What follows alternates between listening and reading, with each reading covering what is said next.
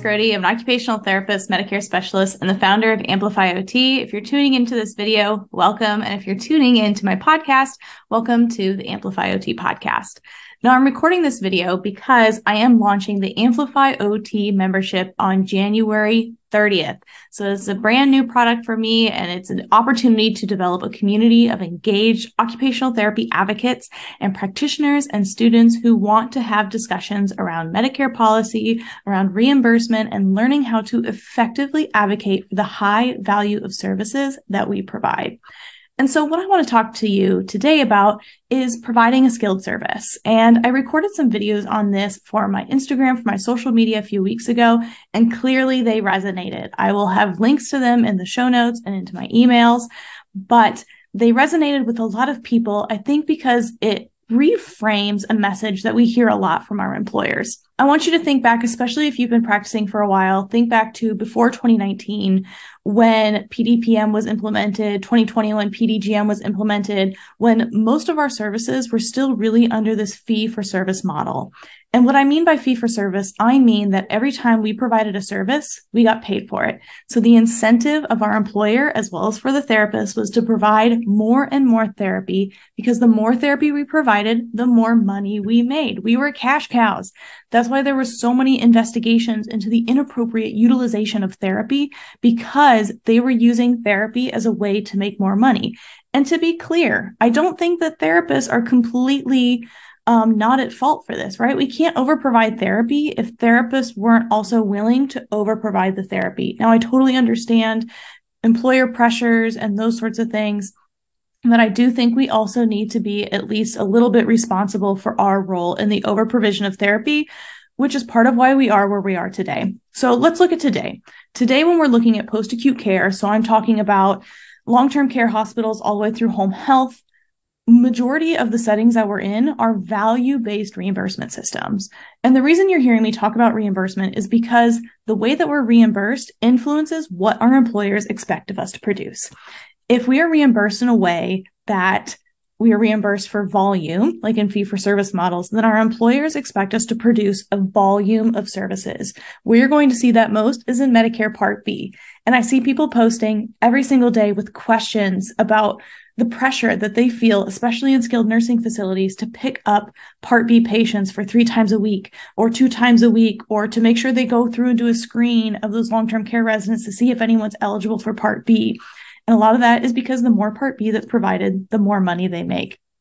Versus in a value-based care system, what they really expect is value. So they want to know the quality over the quantity. They want you to do more and better care with less time. And while I think we all know that that's a good thing, right? That's what we've all been asking for. We've all been asking for to be able to do our jobs ethically and effectively, and to be able to utilize our clinical judgment. But the problem is there was never really any real training to help us adjust how we think about providing services from volume-based services to value-based services. So instead, the only message we received was provide the same outcomes, but probably better, but with less services. And so I think it comes down to this fundamental question of, why do we deserve to get paid? When we're thinking about this, this is what practitioners need to consider, is why should you get paid? So put yourself for a second in the shoes of your employer, or in the shoes of the nursing director, or whomever it is that you talk to. What they want is the patient to get dressed, right? Let's say that the goal is for Mrs. Jones to get dressed every single morning and to have a bath Monday, Wednesday, Friday. That is the goal. That's the patient's goal. That's the family's goal. The family wants to show up right and see that Mrs. Jones has gotten dressed. In that provider's mind, in that director's mind, they are trying to figure out what is the most efficient and effective way to get that patient dressed, have them still get good outcomes, but also make the patient and the family happy. You're thinking about the goal, Mrs. Jones needs to get dressed.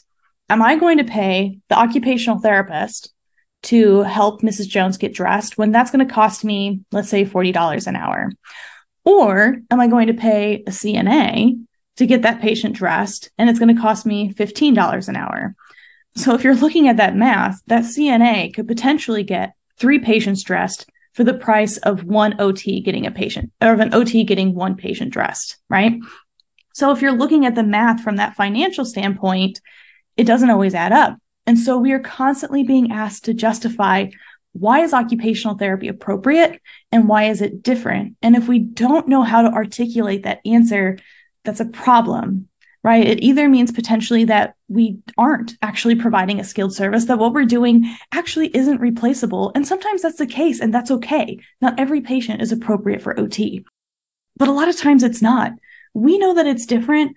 I know that what I'm providing is a value. I know that what I'm providing has a fundamental difference in that patient's life and will fundamentally change their overall outcomes across as they continue through the care continuum, as they discharge, as they go home, as they continue on their life, right?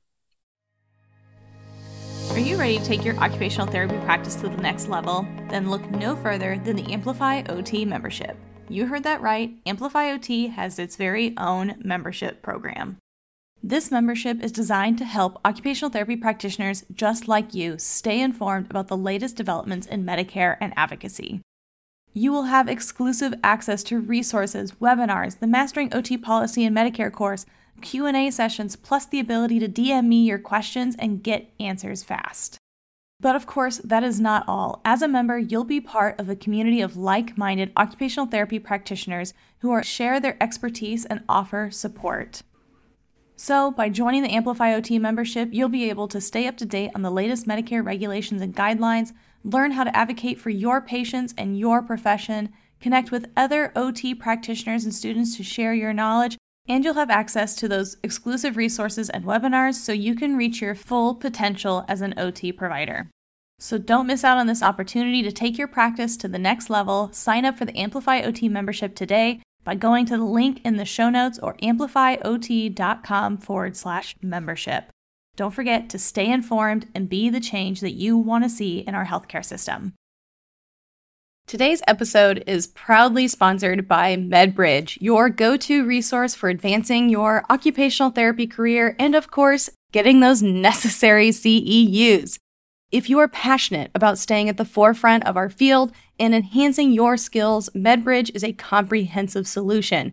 With the MedBridge subscription, you gain access to an extensive library of high-quality live and recorded courses led by industry experts. So stay up to date with the latest advancements in occupational therapy, explore evidence-based practice, and enhance your clinical skills. One reason that I really like and recommend MedBridge is because they have both intervention-based courses and policy and reimbursement-based courses, and that is a rare find in a CEU company. But here's the best part for our OT Amplifiers community. If you use the promo code AMPLIFYOT at checkout, you'll unlock an exclusive 40% discount on your MedBridge subscription. Yes, you heard that right, 40% off with the code AMPLIFYOT. That's AMPLIFYOT. This is a fantastic opportunity to save some money, elevate your practice, and support Amplify OT. So don't miss out on this chance to supercharge your professional development and head over to medbridge.com, use the promo code AMPLIFYOT, and enjoy the benefits of MedBridge while also supporting Amplify OT and all the free resources that we produce here, like this podcast. So again, head to medbridge.com, use the code AMPLIFYOT at checkout, and we also have the link for you in the show notes. I know that what I do matters, but if I can't explain why what I do is worth more than what someone else does, it starts getting us into a difficult problem, and it starts getting us into a communication problem because we aren't able to use the same language. And this is what I really struggled with, especially as a new grad, is I would say, well, it's not fair. The patient deserves OT. I know that OT is important. The patient needs occupational therapy, but if I was asked why, I could spew to them, oh, occupational therapy works with patients throughout the lifespan. Occupational therapy, we're occupation-based, we're function-focused, we focus on functional cognition. And those were all the words that were important to me, but they weren't always the words that were important to the person sitting across from me. So learning to understand reimbursement, how the system works, quality measures, quality outcomes, thinking about the goals that are important to my manager or to that company, that changed things. That then allowed me to say, hey, occupational therapy can help you ensure that you're receiving accurate reimbursement because I'm able to help make sure that there are accurate scores on those admission assessments, which help influence your reimbursement. Occupational therapy services can help improve outcomes in quality measurement, because a lot of quality measures are focused on function. And if you have poor outcomes, then that's reported publicly. And so patients aren't going to want to come here. Hospitals aren't going to want to refer to you. So that's going to impact your bottom line. But also in a lot of facilities where there's value-based purchasing, if you have poor quality outcomes, you're going to have a penalty. Versus if you have high quality outcomes, you potentially have a payment incentive. So there is actually ways that therapy can influence reimbursement, but it's just not as direct and it's more complicated than it was before. So if you're wondering, okay, where am I going with all of this? What I'm saying is we need to understand on a fundamental level why it is that occupational therapy practitioners, OTAs, OTs, why we deserve to get paid over another discipline. And it doesn't just have to be over a CNA or a nurse tech. They may also want to know, why should I choose an OT versus a PT for that position? Why should I choose an OT maybe versus a nurse for that position? If it's case management, if it's opening the oasis in home health, we need to be able to articulate in an effective and clear way why it should be me, why it should be occupational therapy, why what we're doing is providing the highest value. And a lot of that is learning how to speak the same language as management, as policymakers, and a lot of that comes from understanding the policy, which is why I started Amplify OT, because I found that the more I learned about reimbursement, the more I learned about policy, the more I learned how to go to the source, whether that be AOTA or the Centers for Medicare and Medicaid Services, CMS, whatever it was, the more I learned how to do that, the more effectively I was able to advocate and convince that person to agree with me, to convince that person that occupational therapy is right for them. And that didn't just apply to my manager, to my employer. It also helped me communicate with my patients, because they ask you all the time, right? Will insurance cover this? Or what does this mean? Or will I have access to therapy? Or how much therapy am I going to get?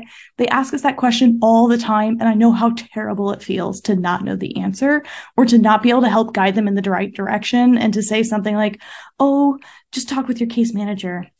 Right? We want to be able to help them. That's why we got into this profession. I don't know a single OT or OTA who got into occupational therapy because they thought they were going to make $1 million.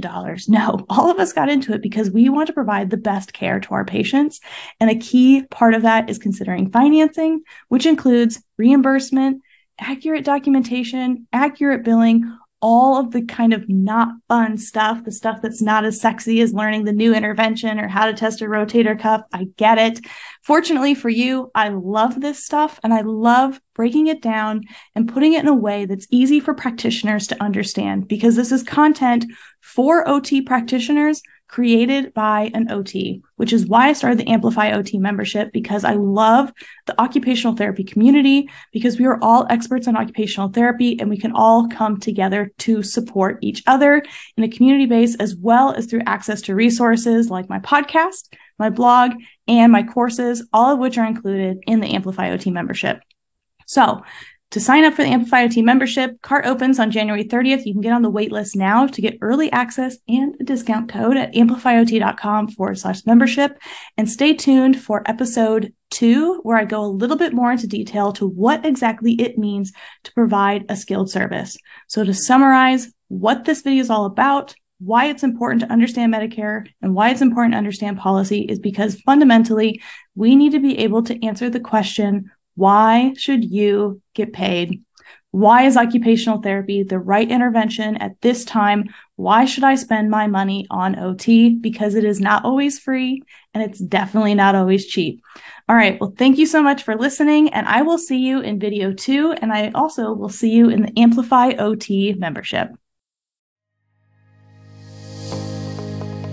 If you made it this far, I want to just take a moment to say thank you so much for listening to the Amplify OT podcast, and I hope you're feeling a little more inspired and prepared to amplify your value and the value of occupational therapy.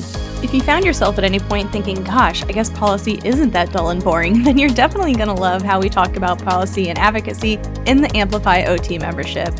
There's a link in the show notes where you can sign up today so you can take an immediate next step towards emerging as a confident clinician. And of course, don't forget to follow the Amplify OT podcast so that way you never miss an episode. And while you're there, why don't you go ahead and leave us a 5-star review, because that's the best way to help others find the podcast too. And of course, thank you so much to Jessica Riccio for editing this podcast and for all of you for giving me a reason to record it. You're now officially part of the OT Amplifier community, and you are now prepared to go out there and advocate for OT. Because remember, if we don't advocate for occupational therapy, then who will?